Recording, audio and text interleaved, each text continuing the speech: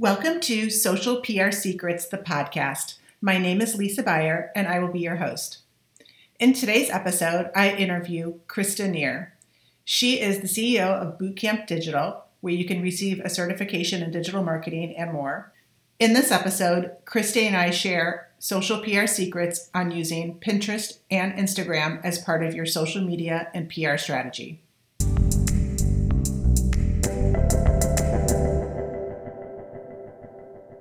Okay, and welcome back. We're now talking to Krista Neer. This is part 2 of visual social media marketing, and we're going to zero in on a couple specific networks when it comes to visual social media. We're going to talk about Pinterest and Instagram. Hey, Krista. Hi, thanks for having me. Thanks for coming. So when it comes to some of the visual social media networks, it's really easy to jump right in because it seems so sexy and so cool. So how does a business decide, for example, let's start talking about Instagram. When is Instagram right for a business? I think really with any social network, the first question is your audience there, right? So you don't need to beat them there or, unless you've done everything else perfectly and you just have more money to spend, there's really not a good reason to leapfrog your clients somewhere. A good example, if you look at General Electric, for example, they're on every social network. They do a great job, but I don't think Instagram was their first priority, right? First, they nailed Facebook and all this other stuff, and now they're like, oh, let's do Instagram. It'll connect us with a younger audience. I think for a smaller medium business, though, if you're not targeting the under 35 audience, Instagram would not be my first choice. If I was targeting men, Pinterest would not be my first choice. So it's really about are your customers there? Right. And so you say dedicating resources and justifying the cost. So in essence, Instagram and Pinterest are free to join, but talk about some of the resources that needs to get taken into consideration when you're looking at joining Instagram or Pinterest. So it's about time, consistency, and your ability to actually build community, right? Look, here's the thing. At the end of the day, if I wanted to just get my company on Pinterest or Instagram, it's relatively easy. I could do that in 30 minutes, right? I could just take a picture of something every day. It would suck, but, so these are social networks where the barrier to join is low. It's not as hard to set up as Facebook, especially as Facebook used to be. You can set up your accounts real easily. You can post stuff to them really easily. In about 30 seconds a day, you could take a picture of something or post something to Pinterest. The reality, though, is you're going to get out what you put in. And this was something that I thought was really interesting because it kind of links back to Social Media 101 and what you used to tell people at Twitter in 2008, which was, if you want people to pay attention to you, pay attention to them, right? So on Instagram, a lot of the businesses that are successful aren't just on there taking and posting pictures. They're liking other photos, commenting on photos, finding interesting people to follow, picking up on the hashtags. So you need to have the time to build community there as well if you ultimately really want to be successful at it. And can you give us some examples of successful brands that are using Instagram that you think are doing a good job and that it is a good match and they have built community? Yeah, so a couple really interesting examples. A company I worked with, I built a social media strategy for them a year ago. They're called Project Blue Collar, and they're about changing the perception of rescue dogs. So it's a really sweet, fuzzy and warm kind of thing. But anyways, here's what's interesting. So they've been on Facebook for a long time, hugely successful. They have over 30,000 Facebook fans, 100% organic, doing great for them. They joined Instagram and they do spend time looking at who are they talking to and having dialogues and stuff. But their Instagram following is maybe 10% the size of their Facebook following. So they have maybe 3,000-ish people who follow them on Instagram. When it comes to driving action, so if they have a new product or they want people to sign a petition or whatever it is they would want someone to do, Instagram does a better job at driving action for them than Facebook does. Interesting. Yeah, it's a very engaged community where Facebook, I think, is becoming a little more passive. Facebook people will like their status updates. They get a ton of likes. People will share their content, but they won't go and do something else. Whereas they find Instagram is really good at driving action. So when you say driving action, so what would be some examples of when you know that Instagram is actually successful? So how is that defined? Yeah, so here's the thing. Instagram's super tricky because you can't put clickable links in Instagram. And so let's say I wanted people to, let's say we came out, Project Blue Collar, they might have a new t-shirt design and they want people to buy their new t-shirt. Well, they can't put a clickable link in the tweet. They have to say, go to our website and check out the t-shirt.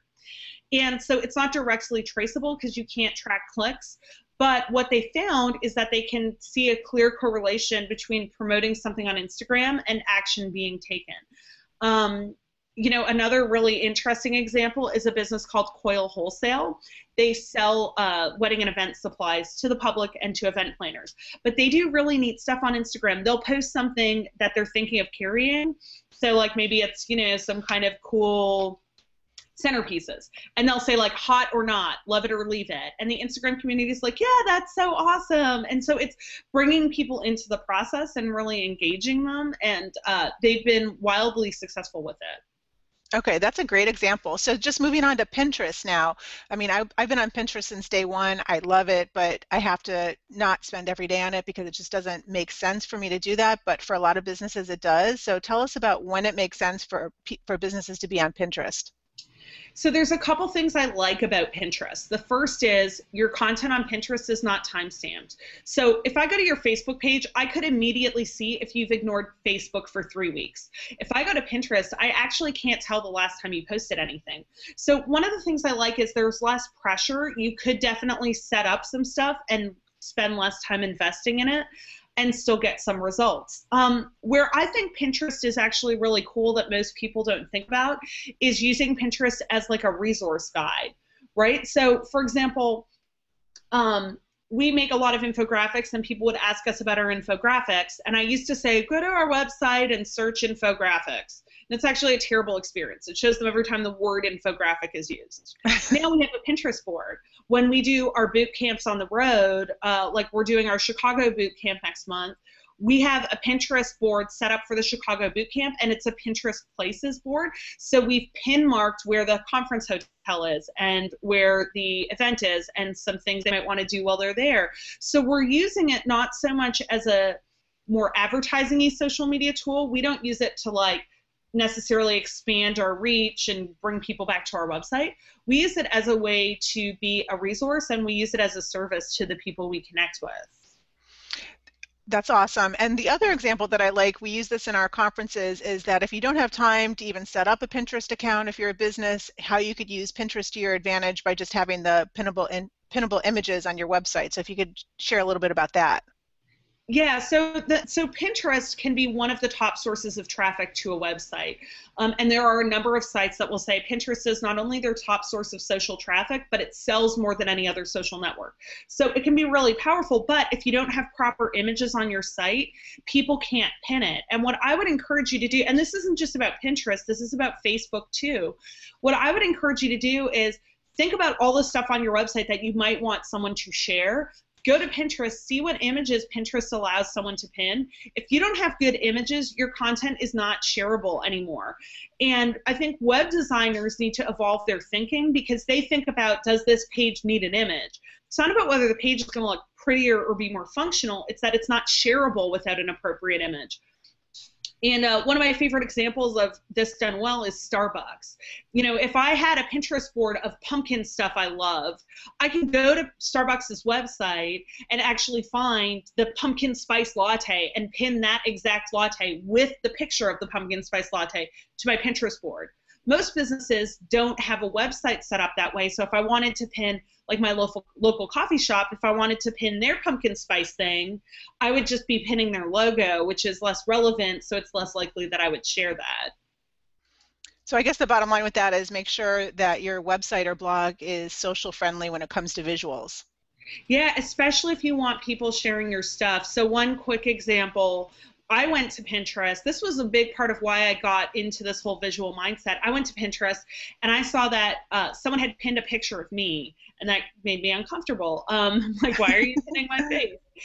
And anyways, she wanted to pin a Google Plus report from our website, and the page didn't have a picture of the report. It had a picture of me. So, she still pinned it. Most people would have said, I'm not going to pin it. There's no good picture. But she pinned it with an irrelevant picture, so probably no one's clicking on it. And, whether it's a press release, any news that I have going on, or even my products, if they don't have great pictures, it's hard for people to share your story. Makes sense. Okay, so Krista, one final question. Actually, I might have two, but the next question is, what are some trends that we should be on the lookout for when it comes to visual social media marketing? I think the biggest thing is like mediocre crap doesn't cut it anymore. Mm-hmm.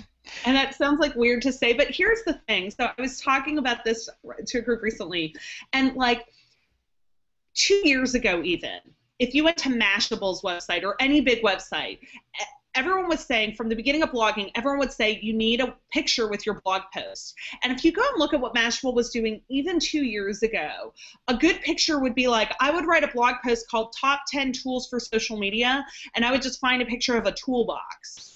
Or I would find a bunch of social media icons, right? Or if I was writing a blog post on Instagram, I would put Instagram's logo there. Yeah. So they've always said every blog post needs a picture, so it would have a picture. But they sucked. I mean, really, for today, Yeah. Now you need really good pictures. It needs to stand out in the newsfeed, drive people's attention in, and you really need to be spending, just as much time on your image as the rest of your content, because that's gonna impact your shareability and whether or not people click on your stuff when they see it. Okay, awesome. Thanks. And then any last words of wisdom for the future social media managers?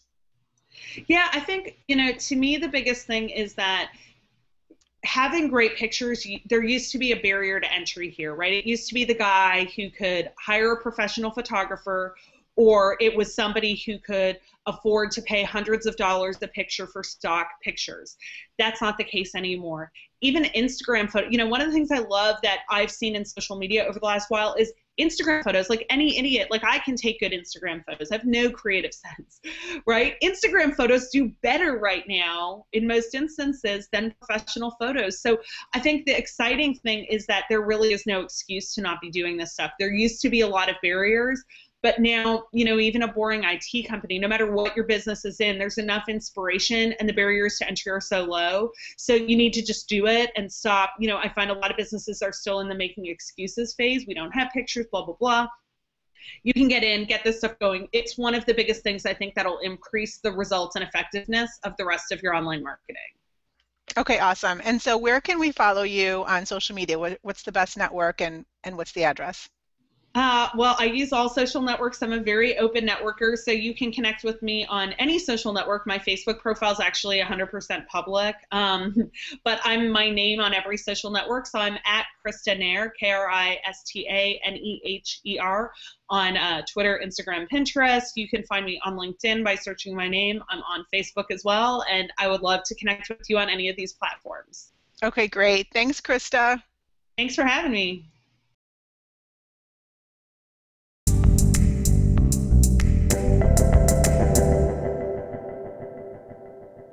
Thank you for listening to this episode of Social PR Secrets. If you like what you heard, check out the book on Amazon or follow our blog at socialprsecrets.com. This episode was sponsored by The Buyer Group, a social PR agency striving to keep our balance in the digital world, practicing public relations, social media, and search marketing, while occasionally drinking a glass of wine or two for the best creativity and results. Thank you all for tuning in. If you would like to get a free chapter of Social PR Secrets, go to socialprsecrets.com/free.